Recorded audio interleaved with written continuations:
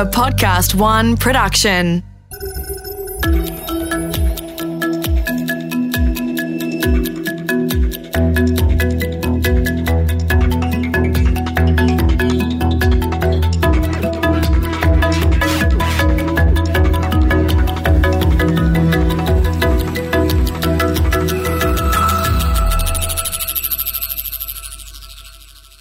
Years ago, people believed electricity could reanimate the dead. That's the whole plot of Frankenstein right there. 100 years later, people went to health spas to be strapped into gently shocking electric corsets because electricity was good for you. A few years after that, people drank radium waters because radiation was good for you too. At the beginning of the 20th century, people foresaw a future of electricity and radiation, even thinking machines that promised a sort of utopia. We've seen it before, and we're seeing it again. G'day, I'm Mark Pesce. The coming next billion seconds are the most important in human history as technology transforms the way we live and work. On this second series, we continue our conversations with some of the brightest minds shaping our world, charting our path as we voyage into an incredible future. In this episode, we talk to philosopher and author Erik Davis about faith in technology, in utopia, and in what that tells us about who we are. Faith in the future on this episode of The Next Billion Seconds. Let me return to a moment I've already shared with you. It was in my interview with cryptocurrency expert Mark Jeffrey. So it's May of 1994. I'm at CERN, that's the giant atom smasher that's nestled under the edge of the Alps outside of Geneva. I'm one of about 350 folks who found their way to the very first conference on the World Wide Web. It was organized by the inventor of the web, Tim Berners-Lee, now Sir Tim Berners-Lee. And the 3 days of that conference, they were among the most important in my life. I was surrounded by people who were living and breathing this brand new web just as I was. We all shared our work with one another. We all gave presentations, we attended presentations, went on a cruise on Lake Geneva and got drunk. We made friends, we made notes. So many people were doing so many different things within the web, things I never imagined. It was mind-blowing. But even with all of that talk, there was one thing that was never said, that the web would change everything. It didn't need to be said. We all knew it. In our bones, we knew it. We may have been scientists and researchers, but we were all true believers. And it's not hard to see why. For almost 100 years, people had predicted vast electronic brains that could deliver all of human knowledge to anyone, anywhere, and the web was that promise realized. Maybe not fully realized in May of 1994, that's 3 years before Google and 7 years before Wikipedia, but we could see it, and we believed. In the 24 years since that first conference, the web has grown to encompass a significant portion of human knowledge. This is the utopia we've been hoping for. So why is it that the father of the web warns us that it's all gone horribly wrong? Tim Berners-Lee talks about the danger of the web as a technology of continuous surveillance and the power of firms like Facebook and Google that profile our every move online. The web of 2018, it's no utopia. And it may be that one of the reasons why lies in our mistaken belief that this time things would be different.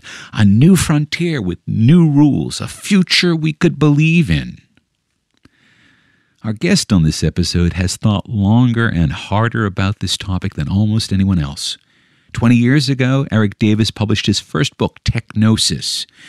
It's one of only 2 books that I own, the other being Marshall McLuhan's Understanding Media, that felt like it was being written into my mind as I read it. It explains so much about why we believe in technology, in utopia, in perfection, in our capacities to embody our best qualities all the time.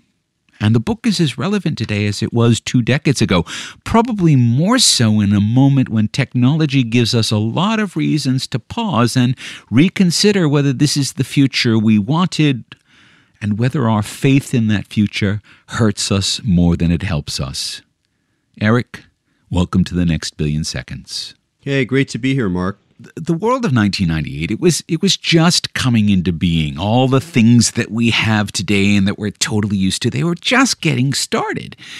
But we're now, in 2018, 20 years later, starting to call this more of a dystopia. So it seems like we just swung wildly from one pole to another. Why do we always want to see this as a utopia at the beginning?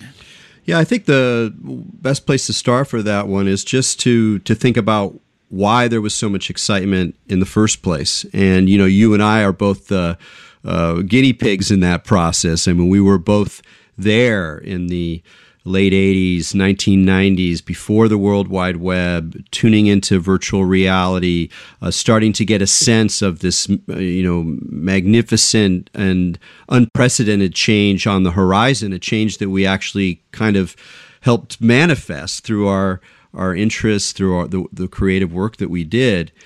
So we can kind of speak personally as well. And I think that a lot of it has to do with something really almost magical about media technology. I mean, we can talk about technology in general as a sign of utopia, the way that some new device enters into the world and we can see its potential. And we want so much to believe that a better world is not only possible, but manifestable, that's something that we can actually engineer, that I think we tend to not see the consequences. So we're sort of in a perpetual sorcerer's apprentice with technology. But the real issue, I think, here has to do with media technology. When we use new devices to communicate with one another, we not only have the sort of expectations that we bring to new engineering solutions to the problems of the world, of getting and spending, of food and resources and energy and life extension, but in addition, we have something much more peculiar, which is communication itself. And while communication is something that we do every day completely naturally, as if it is just, as ordinary as drinking your coffee in the morning, it's actually kind of amazing when you think of it. I'm making these mouth noises. They're going directly into your brain. Meaning and sense is happening simultaneously. It's not something you have to decode. And even when we look at words in a language that we know, they immediately leap into our minds. They create, sense and meaning instantaneously. And we are swimming in a sea of symbols and meanings all of the time. And it's not the same thing as the world that our bodies live in, even if it's ultimately part of our material existence. So when you combine these two things, when you have new technologies with their promise of engineering better solutions to the problems of the day, combined with the sort of almost spirituality of communication, something that you can find in our religious history very clearly. We could talk more about that. Then we get into a situation where it's, I think, even more attractive to imagine that this new media that we're dealing with is going to deliver something magical, something profound, something extraordinary. So you're really on this when we start working with symbols. And let's face it, the computer is the machine that allows us to manipulate symbols. We get to see them, we get to transmit them, we get to process all of them. That changes our capacity to share them. And when we did that, we said, oh, look, we can all share all these symbols, we can share all this knowledge. There's going to be a world full of knowledge. There's not going to be any ignorance. And I guess what we've learned now is we can have all of that knowledge and it doesn't make us any wiser. So how did we end up going from one extreme to another, from believing that there's going to be this great global mind to an organization like Cambridge Analytica that lies to us at global scale? Yeah, that's in a way the real question is why we didn't learn our lesson by now. The example that I usually bring in this is the telegraph. Now, most of us now, we think about the telegraph and we imagine, maybe, a Western, they're telling you that the outlaws are coming, and it's just it's sort of hokey. But of course, the telegraph was very important at the time. It really did transform time and space, and that's how it was seen, as like, oh my God, now there is a new media where we can communicate effectively, instantaneously across the globe if you have a cable connecting the 2 points that are communicating. And at the time, if you go back and read the rhetoric of, in Congress in the United States, for example, you have people talking about this new world beyond space and overcoming space and time, and a world where education would be able to be transmitted throughout the globe, and people from different perspectives would be able to understand each other. And you're like, this is all very familiar. And we saw the same thing with television. Even though we are now suffering through the dystopian backlash of having fantasized along very similar lines this way about the internet, we're doing it with virtual reality. You hear people putting forward the idea that virtual reality is going to allow us, in fact, it's already being used this way, to get inside the perspectives of other people, of oppressed people, of people of color, of women, and da-da-da. I have no doubt that can be effective in certain situations. But it's what's more noticeable is, once again, there's this kind of hope, this sort of increasingly almost a little pathetic hope that this gear is going to deliver us from these deeper faults and fears and, I don't want to say evils, but let's say, deeply selfish and sometimes quite exploitative and violent tendencies that human beings seem to have stitched in them as deeply as we have love and compassion and the desire for a better world. Yeah, and of course this makes perfect sense. When you stick yourself in an amplifier, and the internet is an amplifier, all of the positive qualities and negative qualities get amplified. I mean, someone told me a long time ago that the only thing that you can bring onto the internet is yourself. And so if what you're seeing is all this bad stuff, guess where it came from? And it's interesting that we're starting to see virtual reality have some of the same stories told about it. This is a good time to mention that Tony Parisi, who's a 25-year pioneer in virtual reality, will be on our next show. But even he doesn't come from the beginnings of virtual reality, which are back in 1985, so 35 years ago. And they gave us this idea from the beginning of this perfect synthetic world, that we were going to be living in this perfect machine-generated vision. It was going to be ideal. And lately, there's this idea that we can actually put ourselves in other shoes, that we can see what it's like to be someone else or somewhere else in another situation. But there's been a lot of pushback on this idea that virtual reality is an empathy machine, that in fact, maybe rather than putting yourself in someone's shoes, it's almost more like emotional tourism, where you can get a look in without actually having to experience any of the horror or the terror or the sadness of someone. And so you can see this whole arc of just complete belief in utopia into this kind of dystopian undertake happening in virtual reality. And we get the same promises now with cryptocurrencies. People say, oh, it's going to be the answer to all sorts of trust. It's going to fix the financial system. It'll bring equity to the markets. But money is symbolic, right? It's symbolic in the same way that knowledge is. So aren't we just going to see the same thing all over again?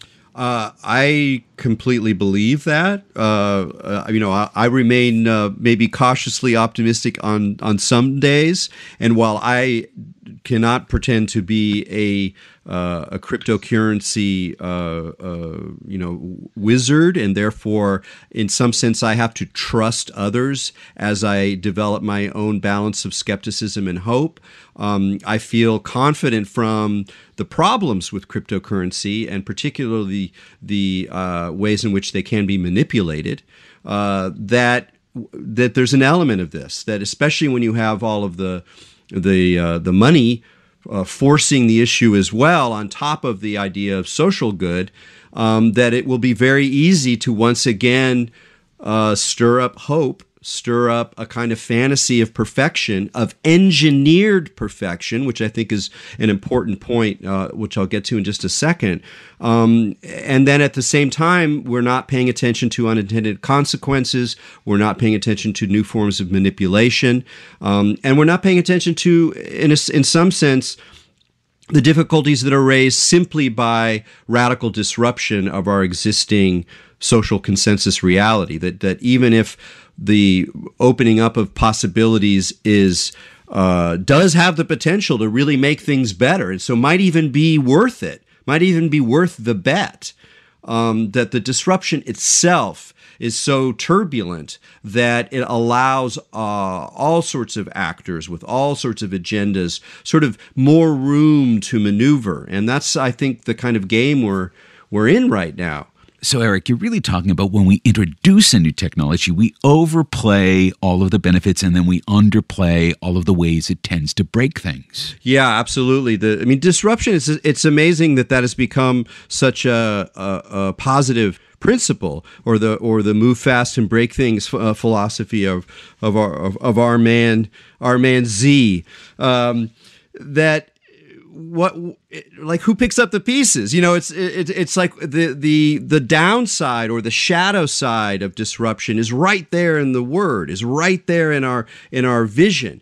And so it's hard to reconcile this notion of disruption with a larger view of society where everybody's getting along better.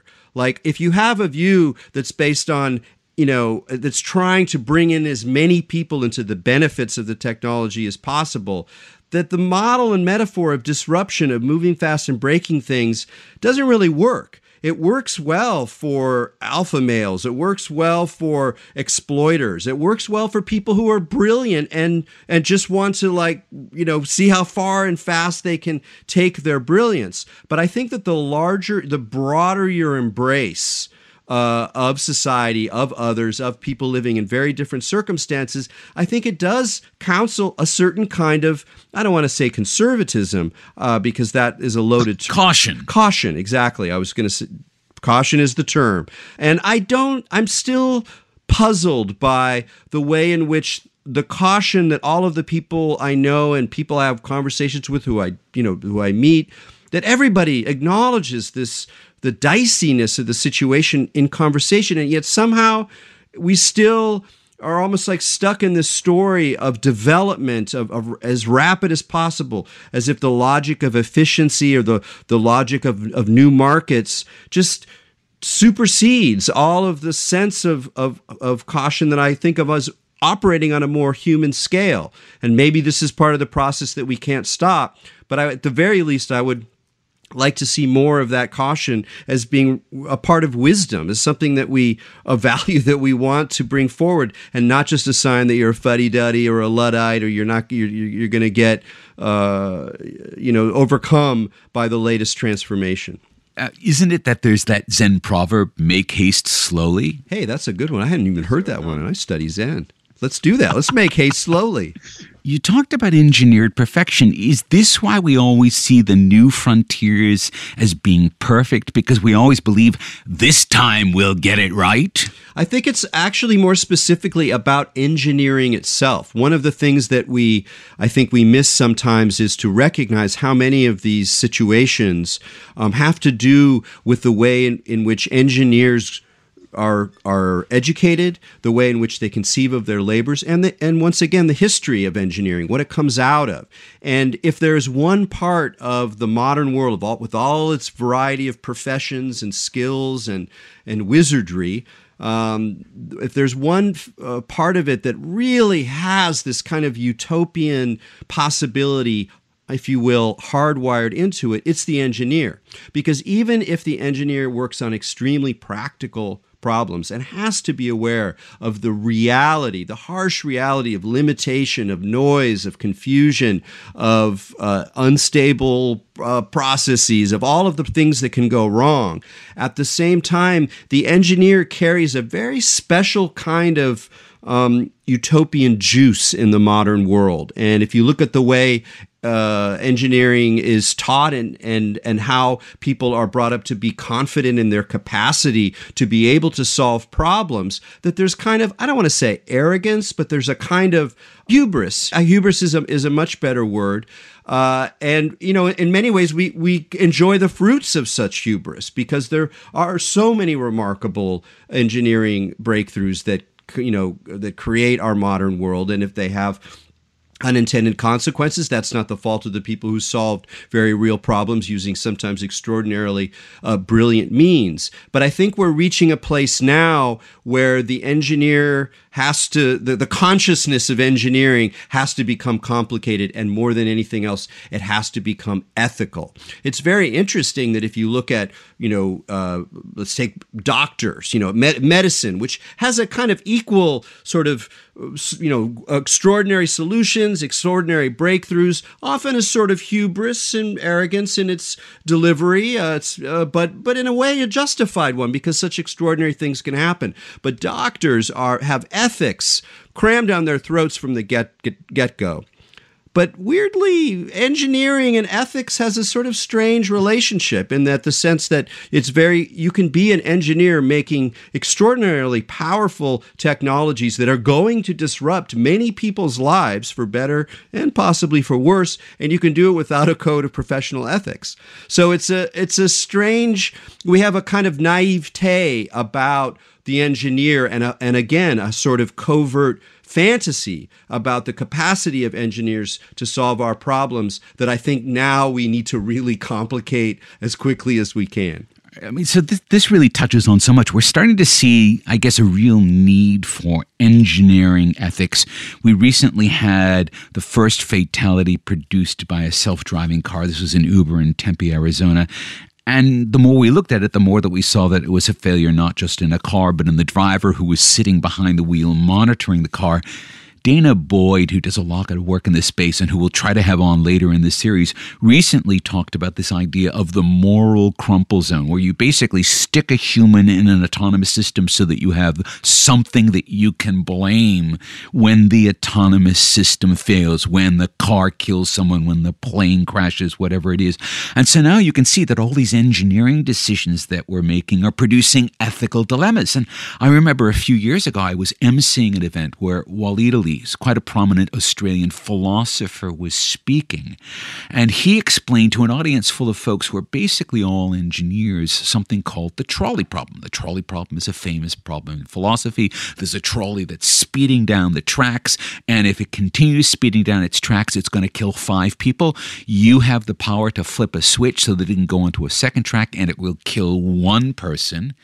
And now the question is it ethical for you to flip that switch or not? He's explaining this to 1,000 engineers in a room, and I can literally see the pennies dropping because they got a complete education in engineering and never had a lesson in ethics. They had no framework for thinking about this.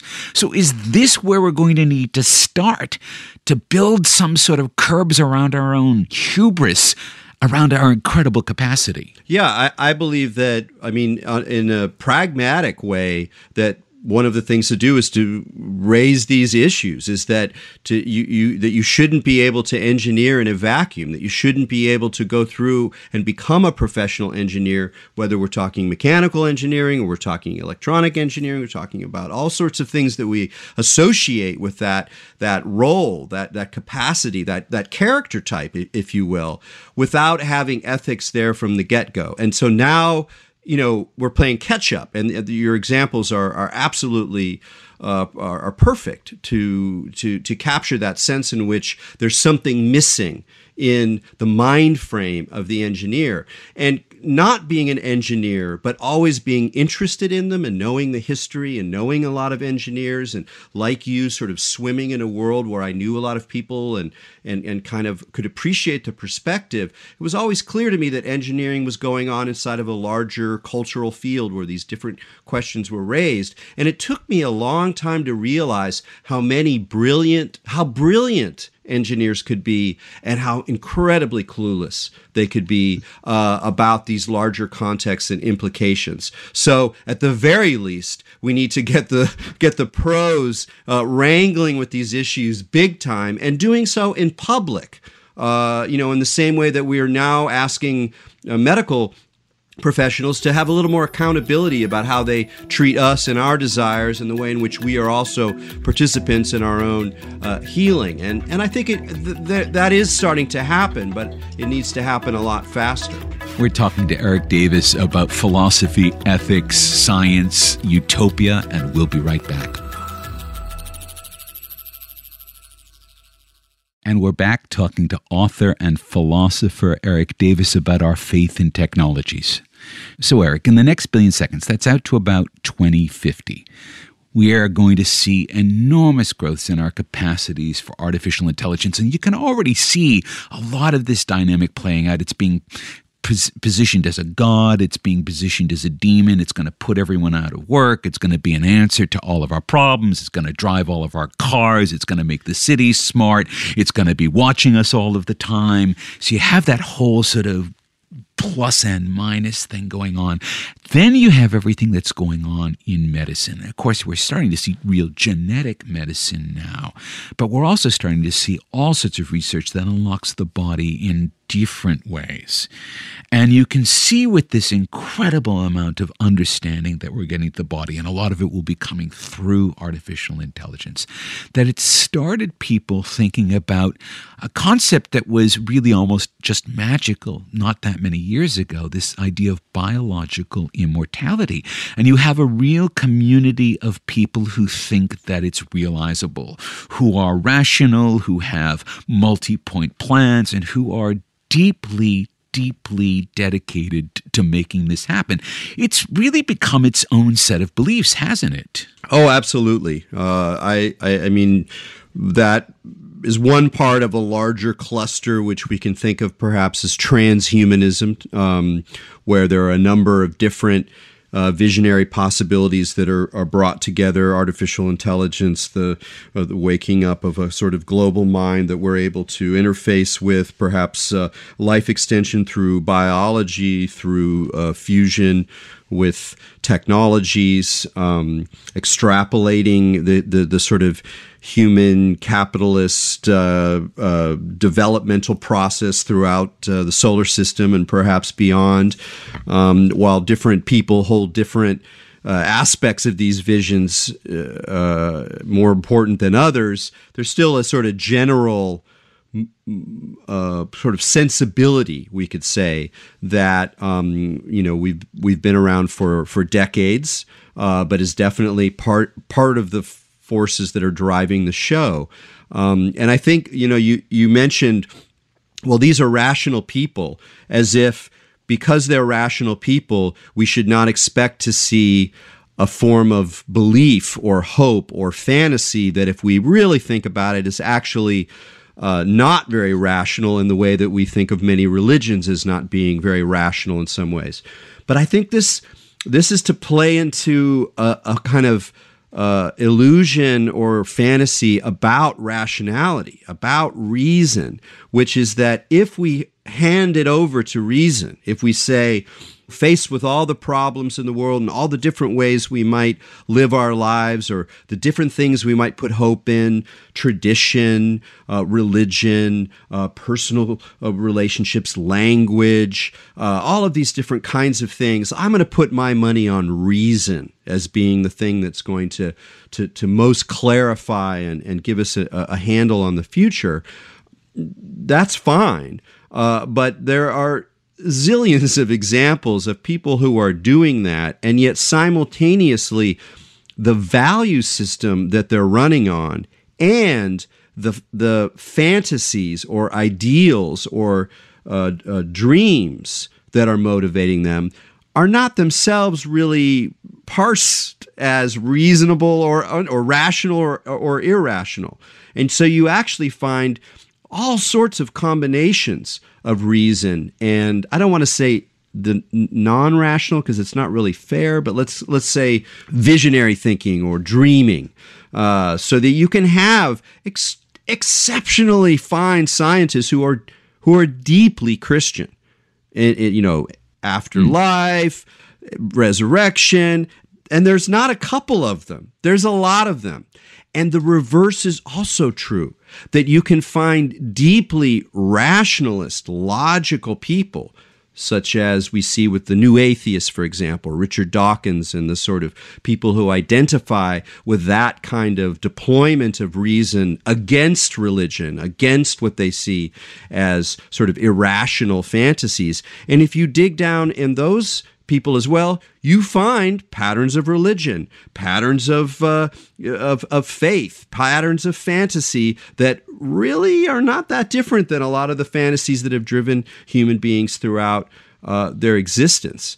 In fact, one of the funny things about the new atheists in particular, and we can come back to the transhumanists since they obviously overlap in many ways, is that if you're trained in the history of religion, which I am, just meaning that I know a lot about the how Christianity unfolded in the West over many centuries, from the ancient world through the Middle Ages, through the early modern period, and into today, it's incredibly obvious and a totally banal insight among people who know this history that what you see with the new atheists, the kind of the militancy, the arrogance, and even some of the specific arguments they make are very clearly right in line with any number of Protestant heresies, any number of Protestant sectarian movements. And in many ways, the modern secular world is birthed from Christianity. It's not like there's a moment where suddenly everybody changes sides and takes off these old medieval clothes and steps into bright new secular, designs. It's much more complicated than that. And so it's very important to always be leery of claims of rationality, as if rationality is going to deliver clarify the appropriate goals or the appropriate values or the appropriate dreams and ideals. And so this is I think we see this very clearly with some of this life extension or immortality dreams that are motivating people. Yes, we should explore this realm, but the resources and the fantasy structures, I would say, and by fantasy I don't mean that it's not going to happen, that it's just a fantasy. I mean that it's a dream that's fueled with desire, and that we should be wary of, that we should be suspect of, because a huge amount of what we do as human beings, for better and for worse, has to do with our denial of death. It's not like if there are contemporary immortalists who believe that their supplements or the new genetic technology or robots that they can upload their brains in, or whatever the thing is that they think is going to provide actual immortality. It's not like they're the first people to deny death. In some sense, human civilization itself is built on a denial of death, because you have to have some investment that what you're doing is possibly going to get you over this thing that we're all sort of staring in the face of at some basic existential level. And I'm by no means the first person to say that. There's a long discussion about the denial of death. So at the moment we're in right now, this is the way I think of the question. When we can look out there and we see such extraordinary suffering, when we look out there and we see the environment itself beginning to go into this kind of self-slaughter, if you will, driven by human activity, sure, but also just kicking off this extraordinary extinction event that we're already in the midst of, when there's so much death around us, that I have some issues with putting all of our fantasy power into genetic technologies that are going to allow some people, probably not that many of us, percentage-wise, maybe in the long run, but, that doesn't seem to be the way that things work so far in technological capitalism, that allows some of us to have lives that go much, beyond the average and possibly even achieve a certain kind of immortality. So it's it raises a lot of qualms. Let's put it that way.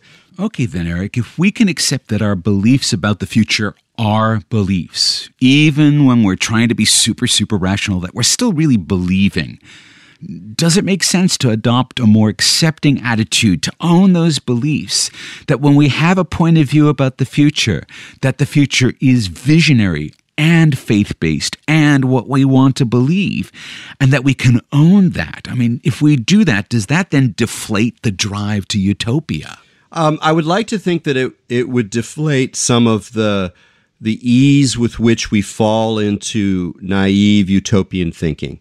It doesn't mean it's going to stop these processes. Human desire alone, and even the inertia of institutions, the inertia of capital, its desire to continue to do its game, except better and faster and more efficiently and with greater return, ensures that our individual values as people thinking about technology are only going to do so much. And yet, it is on the level of values, I believe, that we have the greatest hope to steer the future in a positive way, that it's not going to come about through an engineering solution. There's got to be shifts in values. I don't know how likely it is, but I do believe that. And I think becoming wiser about what's driving us is not only helpful, but a great opportunity to really recognize what's really going on here. And one of the things that just surprised me, this is a very trivial example compared to how much, these big issues we've been talking about, is just the expectations people have that some new application or new software process or, a new platform or whatever is going to solve all their problems. It blows my mind, because everybody's, unless you're 12 years old, you've had an experience of many iterations now of this. We've been doing this for a long time. And is your life, is it easier? Is it really easier? It's like, no, it's complicated. We are in a process of complexification.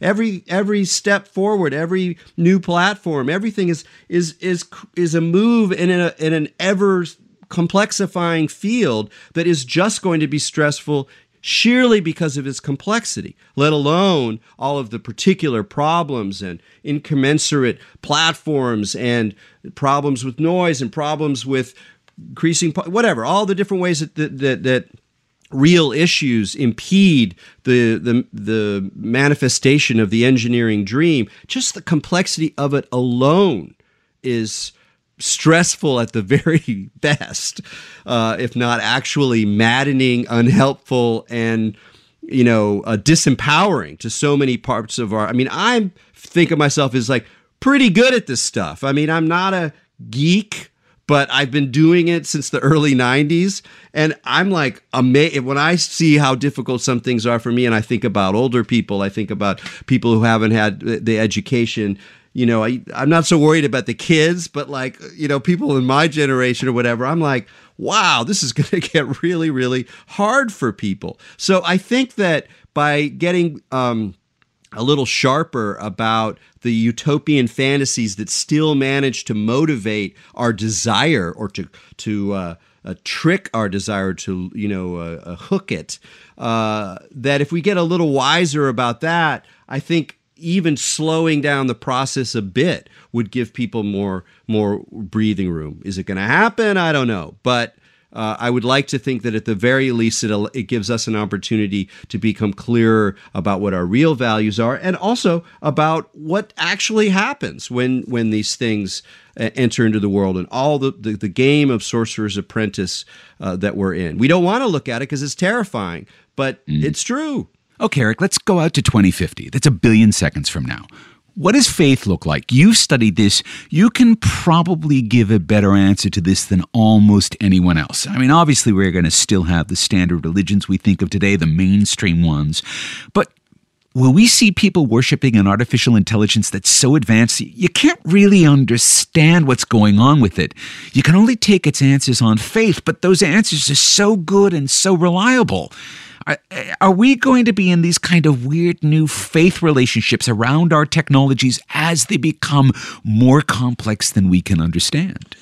I would not be surprised at that, because there's already a lot of language, or people having discussions, even in places I wouldn't expect. Like I know that there's been conferences on, say, artificial intelligence and Buddhism, with the idea that how do we actually program compassion into the AIs? How do we, using, let's say, Buddhist logical forms of how to show that things both are and are not at the same time, or some really arcane philosophical point, how can those help allow the machine to become, if not enlightened, then at least step towards that kind of compassionate worldview? So that's just a discussion that's already happening now, when the powers of AI are relatively modest, with some important exceptions,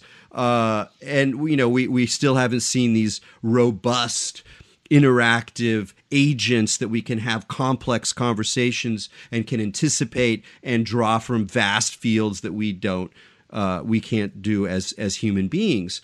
So once that process gets going, it strikes me as almost inevitable that even if they start out almost as jokes. Well, I mean, Alexa and Siri, they're basically that right now. They're basically jokes, but we know they'll get better. Yeah. And so I don't think that's hard to imagine at all. I mean, listen, if you said it in your article, The Last Days of Reality, that what reality feels like is transforming, is becoming turbulent. It's not that there's no reality, or reality is just in our heads, but reality is a kind of shared field that involves institutions and perceptions that kind of have a regularity that we can trust over time. That reality, I believe, is going away in a lot of ways. And so in that new space where everything's a bit more turbulent and plastic, the old strategies of religion are going to be very helpful for a lot of people, just to feel like they have a clue, just to manage their fear, just to manage their confusion. So some of the more crude aspects of faith are definitely not going away. And there will be better technologies, virtual realities, apps that monitor your behavior, that link you to the hive mind, that link you to other believers, that support your particular reality. Well, you've just described Facebook there, so yes.